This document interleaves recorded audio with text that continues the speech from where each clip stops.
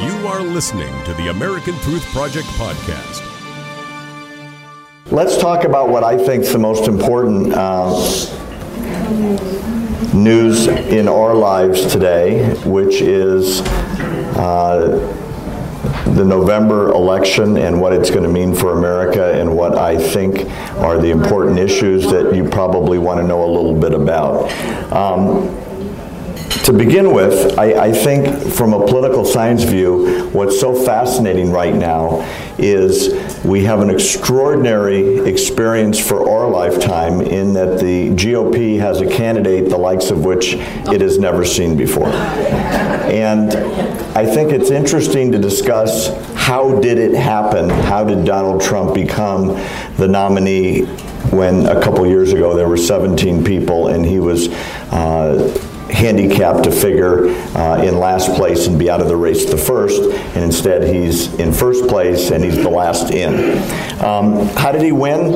In one sentence, he broke every single known rule in political history, at least in the modern century. Every expert said in order to mount a successful campaign on a national scene, there are certain things you have to do. You have to act the part. You have to say the right things. You have to be politically correct. You have to know the talking points. You have to be well prepared, and you have to be well scripted. He broke every rule that I've just mentioned. Let's talk about it specifically. He spent virtually no money. This is unprecedented in national history. When you compare to the other candidates, Jeb Bush spent $59 million and dropped out 9 months ago. Marco Rubio spent $111 million and dropped out months ago. Ted Cruz, who was there to the end, spent $112 million and dropped out after Indiana. And Trump spent virtually nothing. It's unprecedented. This is history I don't think will ever be repeated.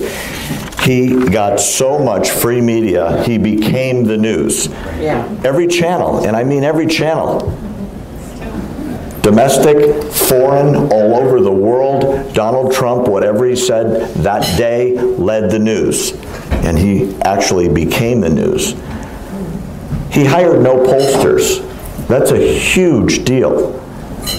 Clinton started, Bill Clinton started the polling process so that they were test polling every subject. And they made decisions based on what you, the voters, were saying in focus groups. I spent, if any of you see my website, I had a really extraordinary day a couple months ago with America's premier pollster, Frank Luntz, in his home. Frank has created a science around polling, and it has a number of best-selling books out that are religiously followed by both parties to determine why people do the things they do when they're in the voting booth. Donald Trump hired no pollsters. He did his own polling, or he read the national polls. He followed his gut. That's astounding. And he was right more often than he was not. And the people that spent tens of millions on polling are no longer candidates for President of the United States. Number 3, he's 100% off the cuff. That's impossible. To stand up in front of very aggressive news media and stand there without a script and take every question. Now, we all know a certain percentage of his answers are idiotic. Some are brilliant, but nobody has ever done this without scripting. It takes a tremendous amount of self-confidence, a tremendous amount of guts, and a certain amount of, well, whatever's going to come out is going to come out, and you're going to see it when I hear it at the same time. He also says things that people say you can't say, but we secretly think. You remember when, I think it was Chicago, and some people were being very rude and very disruptive. He said, God, I'd like to punch that guy in the face. How many people were thinking that exact same thing? Nobody's ever said it from a podium, but yeah, we were all thinking it, truth be told. He's had no filter on some of the things he said, which are extraordinarily bad to say, and yet in spite of his mouth, or maybe in some cases because of it, he's the GOP nominee. Do you realize he's the first candidate since super PACs came into being to reject all super PAC money? Yes. That's really important, because super PAC money comes with super PAC deals. So when you're collecting and bundling up tremendous tens of millions of dollars, they don't just give you the money and say, good luck to you. There are very important meetings that are held behind the scenes to decide what we're getting for our money. And it's not like you make a donation or you make a donation, unless you're writing a $10 million check, you don't get to sit down and dictate policy, right? So he knew that, and so he said, I'm not taking super PAC money. And he was offered well over $100 million on several occasions, and he said no. The next thing, which I still can't understand this, he's been what I call an equal opportunity insulter. He's insulted women, he's insulted reporters, which I don't have a problem with. He's insulted Mexicans, he's insulted Muslims, and the handicapped, you know, and yes, ma'am? Excuse me, did he really insult Mexicans or did he insult illegals? Well, let's go back to the speech where that started. That's an interesting question. She wants to know, did he insult Mexicans or illegal immigrants, I guess is what you're saying, people that are here in contravention of our immigration policies. I would say both. Because what he said was that Mexico sends us their drug addicts and their criminals and their murderers. Let's first be clear. Mexico, as a country, doesn't have a policy as to who they send to our country. They don't care. That's a fiction. It's not a national policy. However, Mexico doesn't stop anybody from leaving their country. So you get the good, the bad, the ugly, and everything in between. But you cannot make a statement like there's a policy from a country to send us the refuse of their population. It's a made-up thought. We get a lot of bad people. I mean, look at San Francisco, right? This one guy breaks into our country 5 times and kills a beautiful young lady, right? And repeatedly, because San Francisco is what we call a sanctuary city, meaning they don't apply any federal law, in violation of federal law, you get some really bad people here. He could have said it more accurately. All I'm saying is that he said it in a way as if everyone from Mexico that breaks into the United States is a bad person. They're not. Some are, but they're not all that way. I'm just making the point from a political science view. He's been extraordinarily thin on policy, although he's starting to correct that. And what I mean by that is, I can't move this, sorry. We'll go around. What I mean by that is that candidates run on policy. Vote for me because I'm going to do this. Vote for me because I'm going to do this. Not in just a couple of talking points, but they lay out their policies. I met a number of times with Marco Rubio personally, and he had a policy on everything. I mean, this guy was so well thought out. Yes. The problem is that we've become a society of talking points, much less policy. So the candidate's policy can be very, very shallow, although there's never been a candidate as shallow in the policy area as Donald Trump. And that's going to change. I'm going to talk about that. I've never heard of a candidate brag as much as Donald Trump. Ever. It's completely politically incorrect. I'm a great negotiator, I'm a great businessman, I've created millions of jobs, and on and on and on. Guess what? Most people believe it. He's repeated it so many times, it's become reality. It's mostly true, but it's not completely true. And finally, I think this is the most important point. He's been astoundingly unpresidential. And what people mean by that is, how should a president act? Not Republican or Democrat, but just how should a president act? It's the most important job in America. It's the most powerful person in the world. And there's a certain decorum, and there's a certain presence, and there's a certain way you speak. Even if you hate the people you're talking to, or hate the people you're talking about, there's a way to do it. So those are all the rules he broke. And he won by a landslide. Do you realize that Donald Trump has gotten more votes than any Republican candidate in the history of America thus far? More than Reagan got twice, more than Bush got twice, more than anybody, by millions of votes. And he brought in millions of people that have never been part of this process before. My favorite story about this is there's a construction job I'm affiliated with, and there's this young framer that comes up to me every time I'm there to tell me his latest Donald Trump opinion. But the thing that I find most intriguing, this kid's 35 years old, and every time I see Corey, he reminds me, I'm going to vote for the first time. And I always tell Corey, your job as an American is to vote, and you shouldn't brag about this. And he said, and it's an interesting comment, Barry, I don't think it ever mattered before now.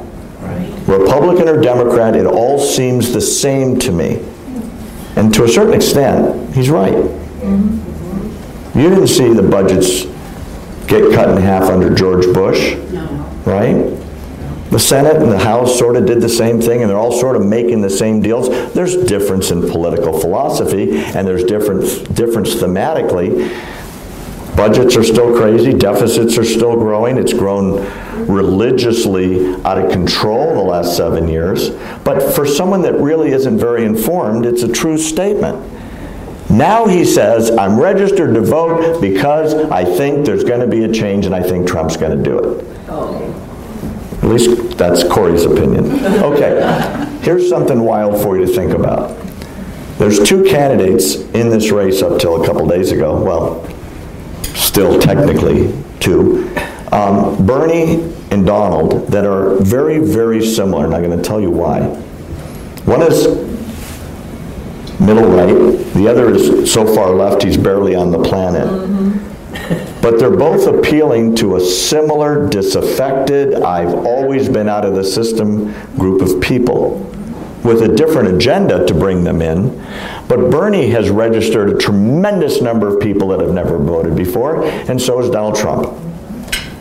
And why is that important? Listen to this. There are studies that are being done now by the RNC that say somewhere between 18 and 25% of the people that are Bernie Sanders supporters can be convinced to vote for Trump in November. Because they don't believe in the system. They think the system has failed them. And from the Democratic perspective, don't forget, Bernie Sanders is not a Democrat. He's never registered as a Democrat. He doesn't self-identify as a Democrat. He's a pure socialist. He caucuses with the Democratic Party in the Senate because that's the closest thing to communist.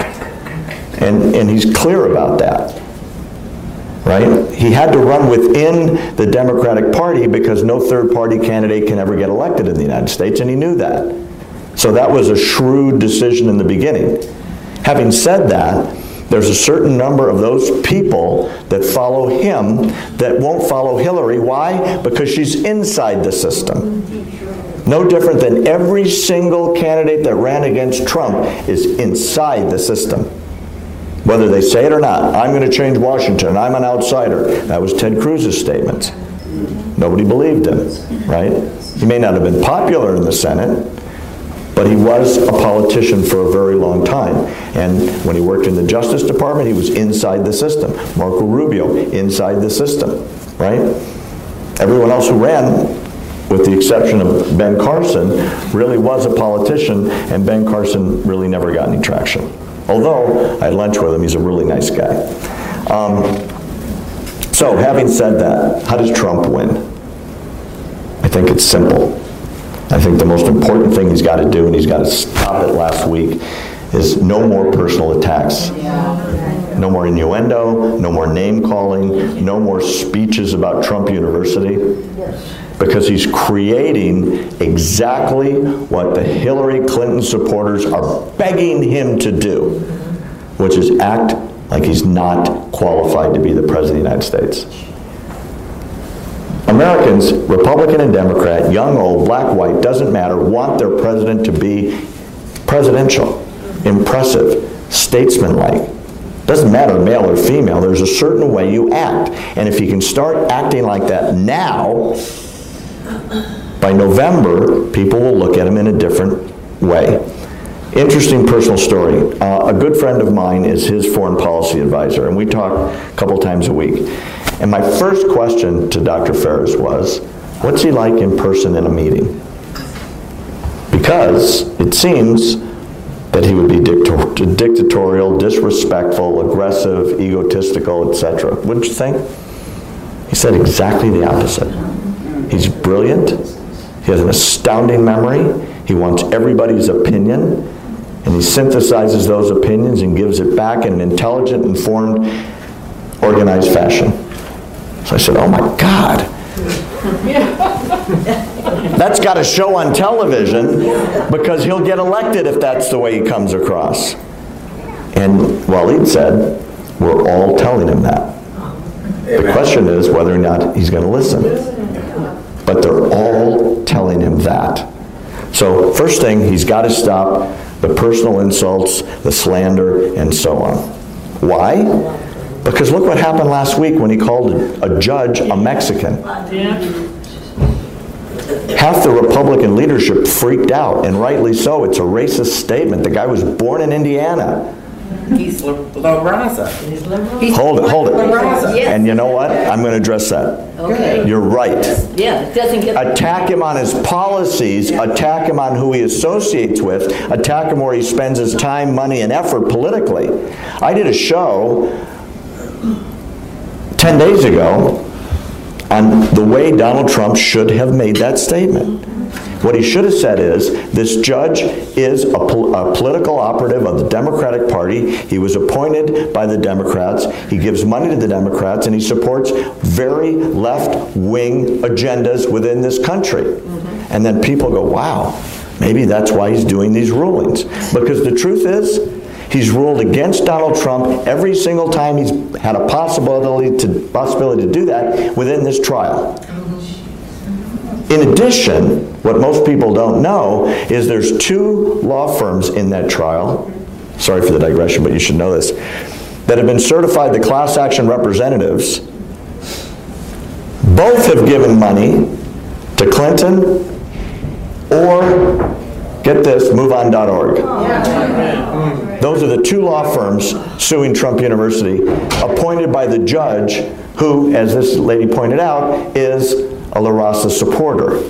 So that's the way you tell the story. You give the facts, right? You can't call the guy a Mexican and that's why he rules like that, because every judge in America is up in arms. All the constitutional scholars saying you can't attack the judiciary, because you really shouldn't. Because they're gods.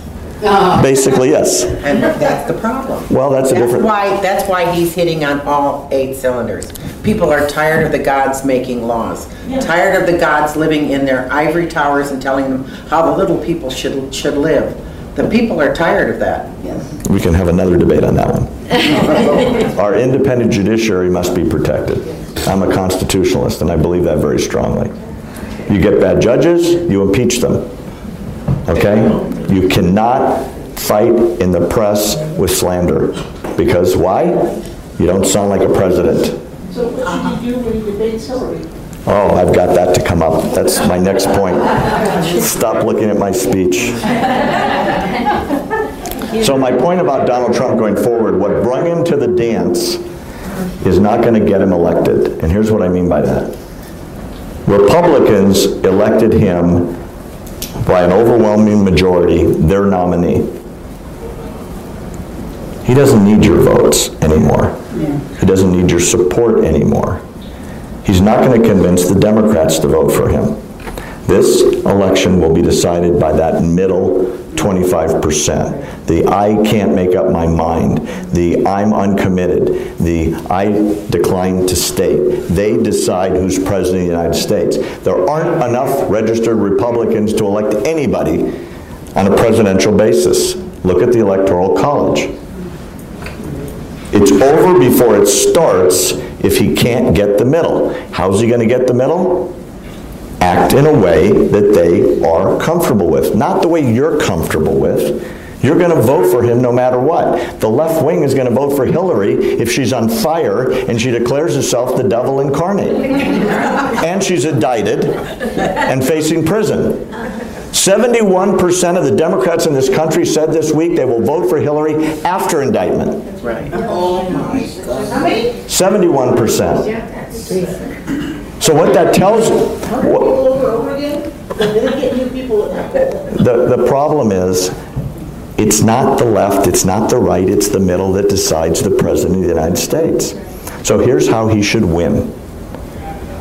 And everybody wants to tell him this, and I hope he listens. Number one, he's got to concentrate on Hillary. She's broken several hundred laws on email. Several hundred. General Petraeus was disgraced. Yes. His career was ruined over 7 breaches. He screwed up. He gave them to his girlfriend that he was sleeping with while he was married, and she put it in a book. She had security clearance, but it didn't matter. He shouldn't have done it, and he was rightly disgraced. There are at least 2,200 emails that have a classification that is of a secret nature. There are several dozen SAP emails that are so top secret the IG couldn't see them when he wrote his report. The Inspector General of the State Department said there are hundreds of breaches of protocol. Nobody has ever done this in history, no matter what she says. It's a lie.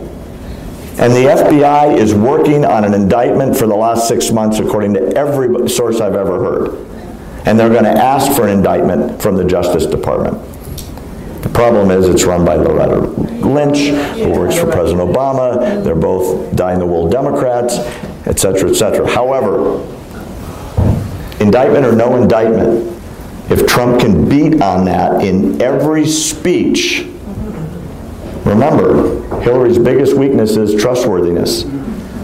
She's the most untrustworthy candidate the Democratic Party has ever nominated. The Democrats don't believe her. They'll vote for her, but they don't believe her. The middle counts. He's got to push on Hillary. Not only email, Benghazi. People died on her watch as Secretary of State because she went back to bed and wouldn't allow a carrier to deliver a couple jets over the embassy or special forces to be dropped on the roof. And I've talked to... Was that really her position? She could have. Can she really give the stand-down order? Yes. No one knows exactly it was a stand-down order, but she refused to send. The State Department protects the embassies. That's their representatives. That's her job. She went back to bed. I don't want her answering the phone in the middle of the night, nor should you, nor should Americans. That's got to be pounded on her, right? Number 3, the Clinton Foundation took hundreds of millions of dollars from foreign governments. At the same time, those foreign governments were lobbying the State Department for policy. It's the biggest conflict of interest in the history of American statesmanship, and he ought to pound on that. And people can understand that concept, right? Number 4, there are a great number of women that were either sexually molested, assaulted, or raped by Bill Clinton. Do you know who was the pit bull that attacked them and defiled them in the press for the last 30 years? Hillary Clinton. Protecting her man. That may be fine privately, but for a statesman who wants, a stateswoman that wants to be president of the United States, it's unconscionable behavior. And I want to see women's groups from coast to coast stand up and say, you let us down. You let down our sisters. Because she did. And she was vicious about it. going all the way back to her first cases with this gal that was raped in Arkansas, and she got the rapist off. Right? Laughing about it. On a lie detector that didn't have a clear answer, and a couple other things. If these are the things he can push on, and the fact that it's her foreign policy that is based on Obama's foreign policy that confirmed, adopted, and supports the Iran nuclear deal, which she's the only political candidate running that was in favor of it, he's going to be way ahead. And one second, one more thing, he's got to push the economy and jobs creation.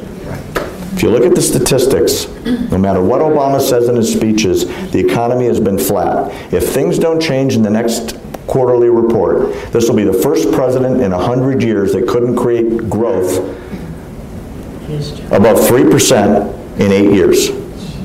He'll be the first president. Hillary Clinton wants to continue his economic policies. Most people get they're not better. There aren't more jobs. Wages aren't higher. Standard of living hasn't gone up. Those are all truths. If he pushes on those things, he wins in a landslide. If he gets sucked in to the Democratic strategy, which is let him be Trump, she's going to be your next president. And I think it's that simple. Is he going to listen to what you're saying? I'll tell you. He's made three speeches on prompter.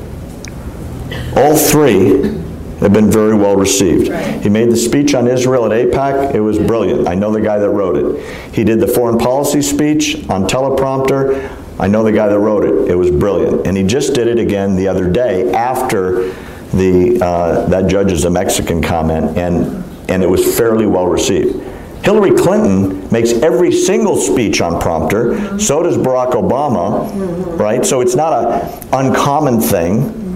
That's why she doesn't do press conferences, because she can't think independently without the prompter there. Trump's a genius at it. He's never had a prompter. He does a press conference every day. She hasn't had one in 9 months. But the key is to stay on message. Because think about this. If I was to say to you, hey, did you hear what Trump said about a wall? You'd all say, yeah, build a wall. And then I'd ask you, who's going to pay for it? What would you say? Right. Look how trained you are. Right? That's the beauty of repetitive talking points. Right? The problem is he's got to get away from inflammatory things like, let's bomb all the oil fields in Iraq and Syria so ISIS doesn't get oil. It'll start a world war.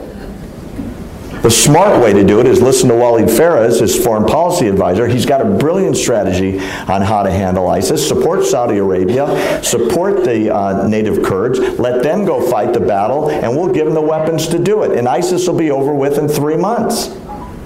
The United States has refused to do that. Refused. I'm just about to publish an interview that I did a week ago with the American ambassador to Syria, who quit because our president refused to honor his red line.